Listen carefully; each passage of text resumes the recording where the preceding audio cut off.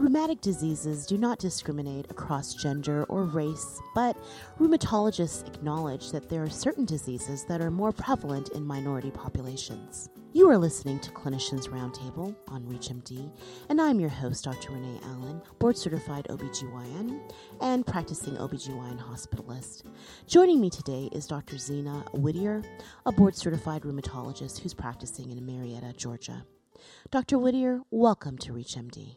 Thank you so much for having me. Dr. Whittier, could you give a little bit of your background to our listening audience so that they can understand why you are such a great expert on this particular topic? I did my undergraduate training at the University of Texas at Austin, and I also went on to complete a master's in medical science at Hampton University before attending medical school at the Virginia Commonwealth University.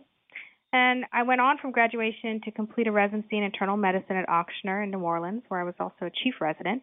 And then I did my subspecialty training in rheumatology, and we have one of the top programs in the nation there. We've got a lot of research that goes on there in rheumatology, and I did that at the University of Alabama at Birmingham. Some rheumatologic disorders have higher rates in certain racial and ethnic minorities. Can you give us a little bit more information about this? So one of the most important diseases that we treat is lupus. And overall, there are higher rates of lupus in African Americans, Asian Americans, Native Americans, and Hispanics. For example, in African Americans, they are 3 times as likely compared to Caucasian women to develop lupus. The disease also tends to develop earlier and to be more severe in African Americans, with mortality rates also 3 times as likely compared to Caucasian women. And I reference women here because lupus is more common in women, but as we know, it can also certainly affect men. And then when we talk about some of our other diseases, it's not necessarily that the prevalence is higher, but the impact of the disease can be more severe. So, for example, in rheumatoid arthritis, there is this increased prevalence in certain minority populations, such as Native Americans, where they have slightly higher prevalence compared to Caucasians. But although African Americans and Hispanics don't have quite as high a prevalence, they appear to be disproportionately affected in terms of functionality, activity limitations, and pain. So again, we see here that the impact of the disease can be more severe in certain populations. So why do patients in some of these groups tend to do worse even after they've been correctly diagnosed? Why do you think, Dr. Whittier? So we know there's some genetic susceptibility in certain racial and ethnic groups that leads to more severe disease, and certainly they're doing more research in that regard. But outside of that, there are also factors such as racial bias and low socioeconomic status involved. And when we talk about low socioeconomic status, we know this occurs across all races. But we also know that some minority populations are severely affected and disadvantaged by socioeconomic status for many reasons. If you are just tuning in, you are listening to the Clinicians Roundtable on ReachMD. I am your host, Dr. Renee Allen, and it is my pleasure to be speaking with Dr. Zena Whittier, a board-certified rheumatologist who is currently practicing in Marietta, Georgia. Dr. Whittier, the first half of the interview, we were discussing discrepancies there are amongst minorities with regards to rheumatologic disorders. How do some of these health disparities occur? What is your opinion on that? These occur for several reasons, and we can take a look at some of kind of the major reasons. So one is access.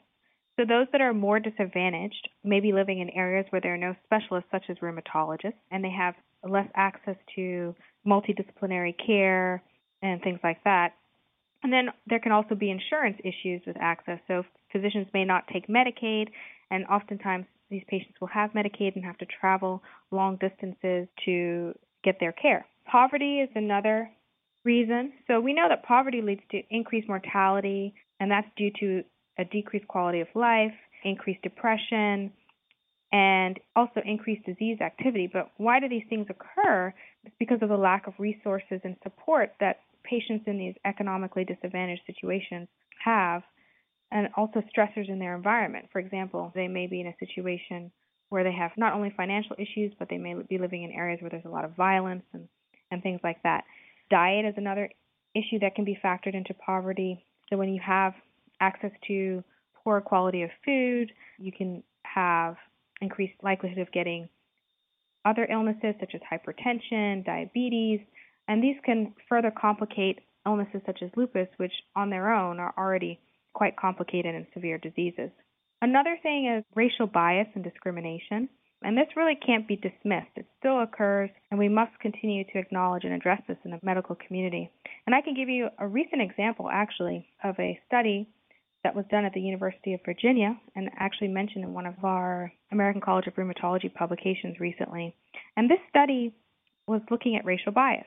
It focused on white medical students and residents and some of the beliefs they had on biological differences between black and white people. So just to give you an idea, this is not a thorough list, but some of the thoughts that these students had were that blacks age more slowly than whites, blacks' nerve endings are less sensitive compared to whites, black people's blood coagulates more quickly than whites have larger brains than blacks, and just a couple more here, but whites have a more efficient respiratory system than blacks, and blacks have a stronger immune system than whites. So these are our medical students and residents around the country, and so clearly we have more work to do in this regard.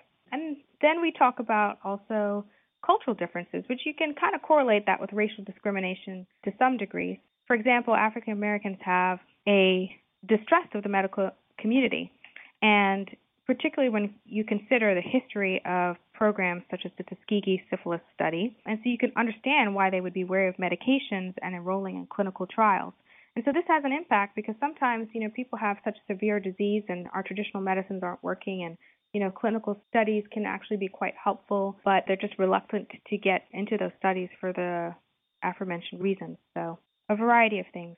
What are some of the ways, do you think, that we can address these disparities as clinicians? How can we close this gap, Dr. Whittier? So I think the first thing is we need to be aware of both health and healthcare disparities, and then work in various ways, whether that's in research or developing different strategies and tools to improve measures. That needs to be a key focus amongst all of us. Then I think education is also key. So both for clinicians and patients. So on the clinician's end, you want to be able to identify the disease earlier, so you're ensuring prompt referral to a specialist, and if they have involvement in organs that require other specialists, a multidisciplinary approach.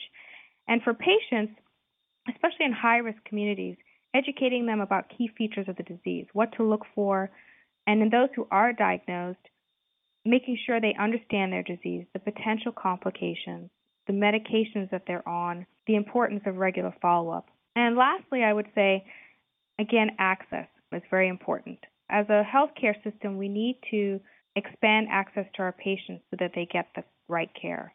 Dr. Whittier, in these final few moments of this interview, is there any other information that you would like to make sure that our listening audience is aware of with regards to this topic? I think I would just encourage people, if they have an interest in this area, if they happen to have several patients that have lupus or other rheumatologic disorders, they can get involved through many organizations. For example, the Lupus Initiative is constantly doing studies and awareness and things like that. So that's something that they could help from a clinician standpoint to get not only themselves involved, but their patients involved. Many thanks to our guest, Dr. Zena Whittier, for joining us today. Dr. Whittier, thank you so much. Thank you so much for having me. I am your host, Dr. Renee Allen. To access this episode and others in this series, and to download the ReachMD app, please visit reachmd.com.